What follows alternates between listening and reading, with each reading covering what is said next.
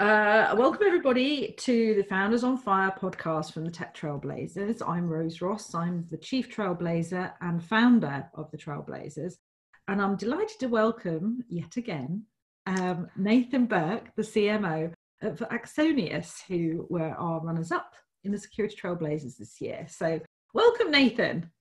Thank you for having me. Again. I think we will name this the New York So Good They Recorded It Twice episode. The very well prepared episode. Yeah, well, dress rehearsal and everything yesterday. So no, that's right. Well, welcome again. And obviously there are a few things that I'd like to run through with you. So if we can kick that off with really just a description about Axonius, what it's all about, and where you fit in the cyber landscape.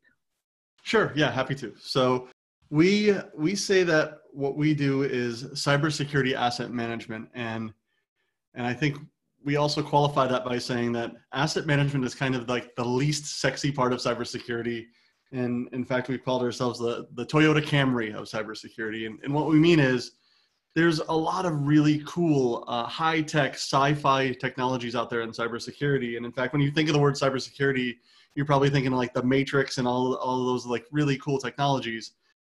And what we do is something very, very simple. And we're trying to solve a problem that's been around for like 30 years.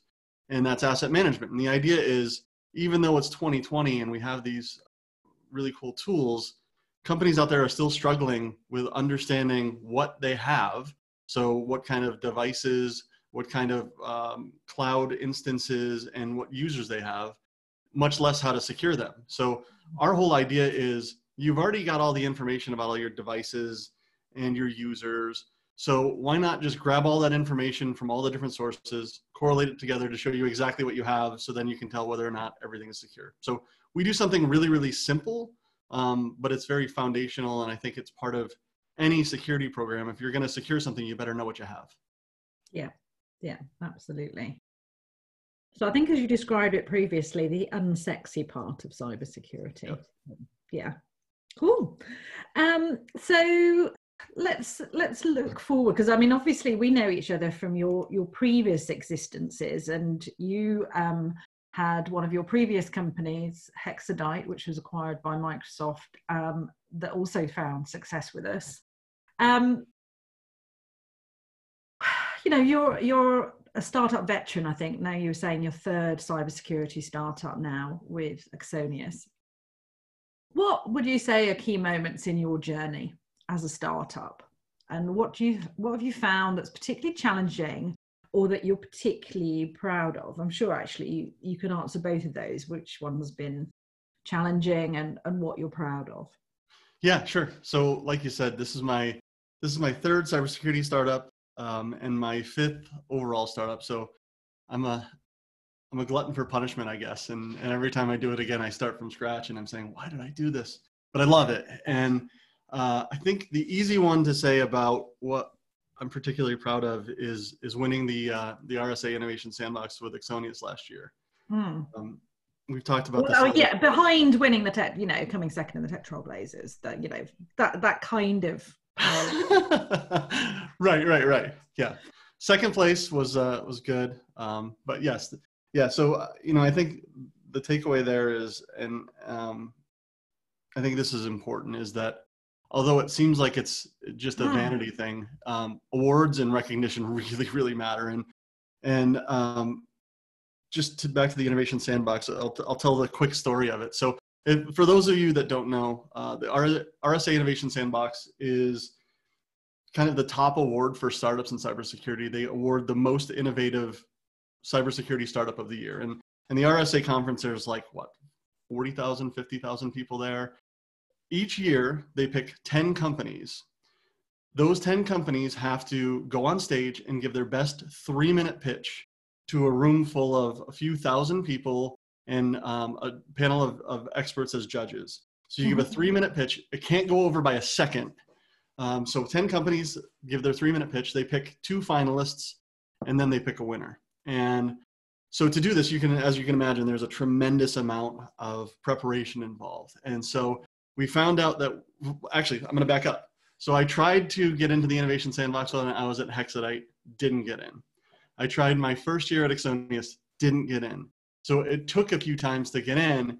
And then in 2019, we were named one of the 10 finalists. So we go through all of the preparation and building our best 3-minute pitch and rehearsing it over and over and over again. And I get to RSA a day early because I've got to set up the booth and make sure everything's fine. And I get a call at midnight from our CEO, who was the one that was supposed to give the pitch, saying, we just had a snowstorm in New York and my flight's canceled. You're going to have to do it. No pressure there for Nathan. No pressure. Luckily, I was the one that kind of put the deck together and rehearsed the pitch with him. So I just had to change it a little bit to make it more my own. But then we gave the pitch. We were named a finalist, and it was between us and a company that does homomorphic encryption. So think about that. The unsexy startup versus someone doing something that is like right out of a sci-fi movie. And they picked us as the winner.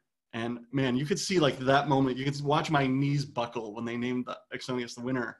And that really changed everything for us, because from that moment on, we went from someone that no one had ever heard of to getting calls from Fortune 500 companies saying, I need you to meet with us right now and give us a demo, drop everything. And I, in fact, kicked out our advisory board from our meeting room and said, we've got to go meet with this customer. And then for the first time, and probably the only time in my career, I had our sales leader say, I can't keep up with the volume of leads. You've got to stop this. I actually marked that on my calendar. And so that was like by far the moment I was most proud of. Just watching that all come together, all the preparation, and then seeing the customers coming to us. Overwhelming a sales team is the goal of any marketer, right? Because they never say there's too many leads. They never say that. Never say that. Never say that. That's that is definitely a red letter day. So I hope you phone them up a year later and go, remember this time last year? Yeah, exactly. So I think that's the high point. And then the other side of that, the challenges, there've been a lot of them. I think one of the things that was a big challenge in my last 2 cybersecurity startups is that we were way ahead of the market. So my first one was a company called CloudLock that Cisco bought. We were one of like the first CASB solutions before CASB was a category. And I remember standing at a Gartner booth at the Security and Risk Symposium and explaining what we were doing and protecting data in the cloud. And I like very vividly remember people walking up and saying, wait a minute, put my data in the cloud? Are you kidding me? I'll never, ever do that. And so it was just, way ahead, and it felt like pushing a rock uphill. And then my last one, Hexadite, we were a SOAR solution before that was a category. And only the more sophisticated companies out there want to automate their incident response and trying to get through alerts. And so that was the same thing. We were way ahead of it. So it was a lot of evangelizing and a lot of really trying to get people to buy the fact that this was a problem that we're solving. And so that was hard. And this one's very different, but I think in every case there's big challenges. In this one right now at Axonius, it's kind of nice because everyone identifies with the problem. The challenge here is letting them know and making them believe that there is a real solution, since they've been sold potential solutions for 20 years. So in every one of those cases, there's unique challenges. Nothing's easy. Well, it's good to have a challenge, I find. Oh, of course. You just have to rise to it. So what words of encouragement would you give to a company who's weighing up whether to enter the tech trailblazers? Yeah. So again, I think words and recognition, it's really important. And the reason why, let's just take it from the most basic level. There are thousands of companies out there. And I'll even take 15,000 cybersecurity if you look at something like that. Yeah. Even let's just take it from the cybersecurity perspective. Forget about like the broader audience, right? Where like I did the math one year, and I wish I had done it today, but I looked at it, and the number of companies exhibiting at something like an RSA make it physically impossible for every person there to go visit each booth, even for a minute. There's just not enough time to do it, right? That's just kind of even in the startup zone, there's over 100, I think. Yeah. And that's the idea, is that all of these, there's just so many of them. And if you just walk through the booths, it's all competing messages. Everyone says they prevent everything, then they detect everything, then they remediate everything, which, by the way, you can't do all three things. They're kind of at odds, right? But with a crowded market with a lot of noise, just imagine being on the other end and being someone that's looking for a solution. You just don't know where to turn. You can't figure out who to believe, right? So it's just, it's also the fact that any marketer can say anything about what they do without any proximity to truth. And one of the ways that you have some filter criteria as an end user looking for solutions is that idea of social proof, right? It's things like customer testimonials, someone that's willing to put their name behind a product. And then there's also things like industry awards. And I think it's really, really important, because everyone is just trying to filter out some number of solutions that they're not going to look at. There's just not enough time in the day to look at everything. So you look at things like all of the awards and the recognition that a company has. It's really important. And especially when you're just coming out of that not even stealth mode, but just no one knows about you yet. So awards, recognition, customers, anyone that's talking about you that isn't you is incredibly important. And we've done a lot of awards, and it's been really valuable to us. Yeah. I mean, do you think that's going to change? I mean, we feel that startups, sort of cybersecurity or otherwise, are going to be facing a very difficult 6 months. Obviously, some of those will fall by the wayside, but there is a natural fallout from that environment. But I would say that cybersecurity is going to be the healthier of the areas in enterprise technology. I think there are going to be some great winners in consumer tech and a lot of losers in consumer tech from a startup perspective. Yeah. But I mean, do you see your strategy changing around entering awards, or do you think this is the better time now where you're facing even more challenges potentially? Yeah, I don't see it changing. I think we'll still do them. And one thing I didn't mention that I think I should is, even if you don't win, I think it's a great forcing function to sharpen your message. Because a lot of these, they have requirements that are like, you can only do a 3-minute pitch, or you only have this many characters in your description. I think it's a great exercise anyway, because it's really easy as a marketer to just throw the kitchen sink at anything and just say, here's all of the things we do. But it forces you to really figure out what's important and what makes you different. And even if you're never going to win anything, and you come away with a way of talking about yourself, the idea of the elevator pitch, or just something that's really succinct, that's valuable in itself. And I would say do it anyway, because that's the other thing is, like, we're all so busy all the time anyway. You never get to that. You'll never say, stop everything on the lead generation front and let's revise our message and try to get it more succinct and concise. Like, no one's going to do that. But if you're trying to submit for something, now you have a reason to do it. And that's the trigger for spending the time and effort there. So even if you never win anything, it is absolutely valuable to go through that exercise. Well, certainly we've been looking at ways we can sharpen things and be more, supportive, because we'd always said, it isn't just about getting an accolade per se. It's about getting your name in front of, CISOs, CIOs, analysts, journalists, people who, would not see you otherwise, who are influencers. It's people like Stephen Foskett. We've got Kerry and Dave, who are both CISOs here in Europe. Stephen O'Donnell, who's also a CIO over here. So, that you to have got to be shortlisted, you have had to have captured their imagination and impressed, the people who are looking at your entry.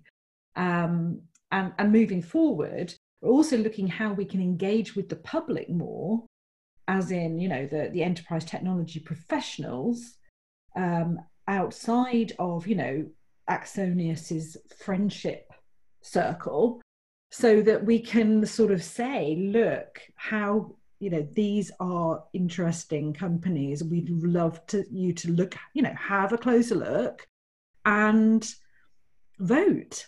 And hopefully then also engage with you if they think that what you're doing is of interest and of value to them, which hopefully it will be, right? So are there any tips you'd give? I mean, you've talked about looking at honing your message. What other tips would you give companies who are entering the Tech Trailblazers or any other awards? Yeah, it's a really good question, and I've thought a lot about this. I think one of the biggest hiccups and the biggest things that we do as marketers, and I mentioned that a little bit before, is we're living our product and we're living this day to day. And I feel like almost everyone thinks if I just had 10 minutes with everyone in the world and just told them everything this thing has, every feature, how awesome this is, then we'd have every customer in the world. And because of that, we end up just blurting out every feature and function of our product. And we don't think about the problem that it's solving. We don't think about how it's different from anything out there. We don't think about the people that are living the problem that we're trying to solve and how they think about it. And when you're coming up with any award submission or really anything that's aimed at someone that has never heard of you and may not be thinking about it in your terms, I think it's one of those things where you have to think about your audience. And so when you're submitting for an award, you've got to think that the person that is reviewing that may not have any idea what incident response is or asset management really means or any of these things. So you really need to figure out how to say it in a way that makes it the trailer to the movie, right? And that's the way I think about it is you're not going to convince someone and you're not going to educate them enough so that they can actually do a demo of your product in an award submission. So what you want to do is just come up with something that tells the story about why there's a problem, what is different about the way that you're approaching it, and how this stands out from the thousands of other startups out there or other companies out there that are saying the same thing. So one of the things that we did, and I mentioned it earlier when we were doing the Innovation Sandbox, is talking about the least sexy problem in cybersecurity and the Toyota Camry of cybersecurity. And these were conscious decisions, not just to be cute, but you need to have something that sticks in someone's mind. And after we won the Innovation Sandbox, I had people like walking by saying like, oh yeah, you guys are the unsexy guys. I was totally fine with that because other than that, it would have been no recognition whatsoever. So I think having something that sticks out in their mind, making a claim that you can support, but at least being a little bit bold is really, really important, not interesting. You have to do something that stands out. And I don't mean do some kind of like marketing gimmick or something that is just out there for the sake of being out there. But I think it's okay to make a bold claim if you can support it. And you have to have something that sticks in their mind or else you'll be forgotten just like everyone else. Yeah. Stand out from the crowd.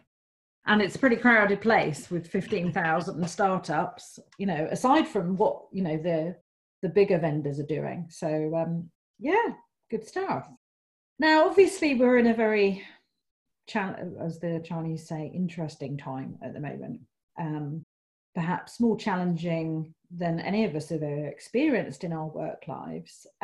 What advice in general would you give to startups who are looking to not just survive, but thrive in this economic climate? I'm going to give an answer and then I'm going to give a reason why I want to have a little caveat there. So my answer is experiment. So what better time than right now to try new things? So when I was thinking about it, every marketer out there, because there are no events right now and because there are no face-to-face meetings, everyone is just saying double down on digital, right? And do more ads and do more webinars and do more of those things. And that's fine and you should, but that's what everybody else is doing too. And if you look at your inbox, you'll get tons of invites to webinars and there's more LinkedIn ads than ever before. So everyone's doing the same thing. So how do you stand out? How are you different? And I kind of reversed engineered something and had an idea that I wanted to try. And my thought was, everyone is doing all of these campaigns that requires end users or viewers or whatever you want to call them to sign up for something, to register, to give their information in exchange for viewing content. And my thought was, what if we did exactly the opposite of that? So just giving the example through Axonius, we have a lot of people that go to our webinar, sign up for our content, download stuff, but they're not necessarily ready to say, I want a demo. And to me, I want a demo means I'm willing to get on a call with a salesperson and get a ton of emails from people like me and hounding me all day long. So the bar is pretty high there. I better be pretty ready to buy before I'm ready to do that. All of these other people have indicated some interest in Axonius, but they're probably not ready yet. They haven't seen the value enough to say, all right, get me on a call with a salesperson. I want to see the product. So I Mm. came up with this idea of what if we did what I was calling an invisible webinar? And it's important that I called that. I'll get back to it. So unfortunately, I know the punchline here, Yeah, so I'm chuckling already. you can probably see where this is going. And so the idea was, instead of having anyone register, we just promoted this webinar that was going to be a live broadcast, and just the same thing we would do on a sales demo, except I'm just doing the full-on demo. Anybody can see it without having to register. They just go to a page on our site. We embedded the live webinar. Anyone can see it. Anyone can chat with us anonymously. We don't know who is on the other end. And the call to action is, if I've convinced you that there's enough value here, sign up for a real demo. So went through it. It's a little bit complicated because you have to do a Zoom webinar, which then broadcasts to YouTube Live, and then YouTube Live is embedded on your site. So a little bit complicated, but we ran through it, practiced it, even recorded it. I swear I did this at least 15 times, no joke. And I was as prepared as I could possibly be. And then the day of the webinar, I sign in early. I do the same process I've done 15 times. And for whatever reason, right then and there, when we were about to go live, it just didn't work. I just got all of these errors from YouTube. And these were errors that were just like, your screen resolution is wrong. And I'm arguing with YouTube saying, no, it's not. There's nothing different. It's exactly the same. But that argument didn't really do anything because nothing worked. So I had to scramble, and I had people, I had like hundreds, 200, something like that, people on the live thing just waiting for it to start. And then I started getting the emails saying, well, I guess this webinar is extra invisible. And so, so we scrambled, and since I had that recording, I dumped the recording on that page and sent an email to everyone saying, you know, hey, I'm sorry, it didn't work out. Here's the recording. You know, it serves me right for calling it the invisible webinar. And so that didn't work out. And then I just shot a quick video on LinkedIn kind of admitting my errors, right? But then the result of it was unbelievable. So I started getting email from people, from companies that would have never emailed me or wanted to talk, saying, hey, I understand this happens. It's technology, and I'll check out the recording. Or some people even saying, I looked at the recording, I want a demo. So although it was a miserable failure operationally, it actually worked out. And in the end, I think people empathize, and everyone's had technology problems. But it's just an example of something where we want to be willing to try new things. And even if they don't work out, I'd still do it again. And call me nuts, but I'm going to do it again. So I think that's a long way in giving an example of the idea of just try new things right now, because you'll never be able to do this again. In an environment where all marketers are doing the same thing, the people that stand out are the ones that are going to get some kind of exponential returns. So this is a chance to do the survival of the fittest. Yeah, and don't be afraid of it. Right? Yeah, don't be afraid of it. And I think a lot of companies out there or marketing departments say, we embrace failure or we want to try new things, but it's one thing to say that, it's another to do it. Yeah, no, yeah, those are brave words said by people who aren't anticipating it's going to happen in yeah, those cases, right? So that's cool. So anyway, we chatted before recording the podcast about some stuff that we might, I wouldn't say it's collaboration, but shall we say we're going to recycle something that you've been working on and broaden out. So could you tell everybody a little bit about Cybersecurity Cares, which has come up kind of over the last couple of weeks and was an initiative that you came up with, which was quite an interesting story in itself, where this eureka moment happened. Yeah, I mean, I think this is another example of experimenting on something and just trying new things, right? So a few weeks ago when all of this stuff started, and I won't name it by name, right? It's the Voldemort thing. That's right, exactly. I woke up really early, like 4 a.m. on a Saturday, and I just wrote a blog post. And it was just, I think I called it, things are going to be weird in cybersecurity for a while. And all I did is I brought together a bunch of resources. I'm thinking, now that everyone is working from home, why not grab a bunch of things like charities worth donating to, free tools that, again, in my world, cybersecurity, the cybersecurity professionals can use to help secure their newly remote workforce, and finding free offers from vendors that have commercial products but are offering it free during this time, with certain limitations. And even now that we have people that are at home with their kids at home, and we're now all homeschool teachers, like where can you find resources on how to teach your kids, and where to find resources, like even webinars and all of these things. So I just grabbed these all together and put it in a blog post, and I didn't really think much of it. And I posted on LinkedIn, and it just blew up. There was, I think, over 10,000 views of it, and it just on a weekend. And I couldn't believe that. And then on that Monday during my team meeting, I said to my team, what can we do to make this bigger and better, and not just about Axonius? Like I think having something that's not just on the Axonius site is going to be an awful lot better. And so we came up with this idea of cybersecuritycares.org, and we built a site in about a week and a half that just does that grabs all of these resources that can help cybersecurity professionals that are now at home trying to secure their remote workforce, that are now ad hoc homeschool teachers, and people just looking to learn. And so we put all these resources together, and once we launched it, we allowed anyone that shows up to the site to either submit things like news stories, any offers that their company has for people during this time, free tools, any online events, anything like that. And we're just putting it together in a site. And the idea is it's just to be helpful and just to be valuable and nothing other than that. I mean, you have to hunt around to find any mention of Axonius whatsoever. And the idea is we just want to put together something that's useful. And we've got some pretty good response out of it. And a lot of people are submitting resources there too. And so the idea is to try to bring that to a larger audience through what you're doing as well. Yeah, cool. Well, you've inspired us to kind of broaden that somewhat to the wider tech trailblazing community, and look at what your alumni are offering, other startups, and also bigger players, because we don't want to make them feel that they can't play with the startups as well. Yeah. And yeah, the Tech Trailblazers resources will be hopefully going live very soon.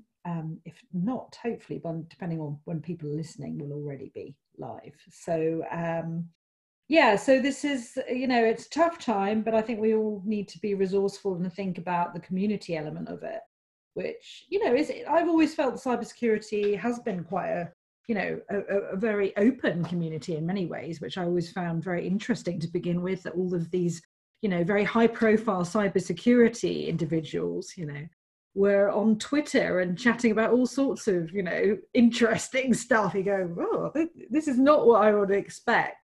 So obviously we'll be looping back around with that. So is there anything else that you'd like to share, Nathan? Because obviously we did do a kind of a dress rehearsal yesterday of this, and I think we covered a lot of what you've shared today, but I'm just thinking, is there anything else come to mind that I haven't asked you about but you'd like to share? No, I think we covered it all. And I just want to end on what you just said there about the cybersecurity community, because it's funny, because when you think about it, you think of people in cybersecurity being kind of gruff and thorny, and instead they're willing to share, because when you think about what cybersecurity actually is, it's not something that's done on an individual company basis. It's people that are trying to protect the same kind of information, regardless of what company they're at or what organization or even what role. So collaboration is such a huge part of what they do. And I think you have to be collaborative by nature. If you look at anything in cybersecurity, there's a lot of value in understanding what's worked for other people and what doesn't work.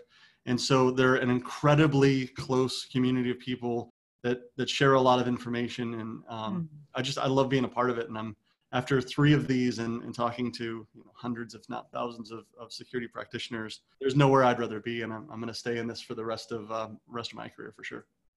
Fantastic. Well, it sounds great. Well, thank you very much for joining us today, Nathan. It's been an absolute pleasure. So Nathan has been here on the Founders on Fire podcast from the Tech Trailblazers. And we're hopefully welcoming you back at some stage in the future to talk about how things have progressed. Thank you very much. Cheers.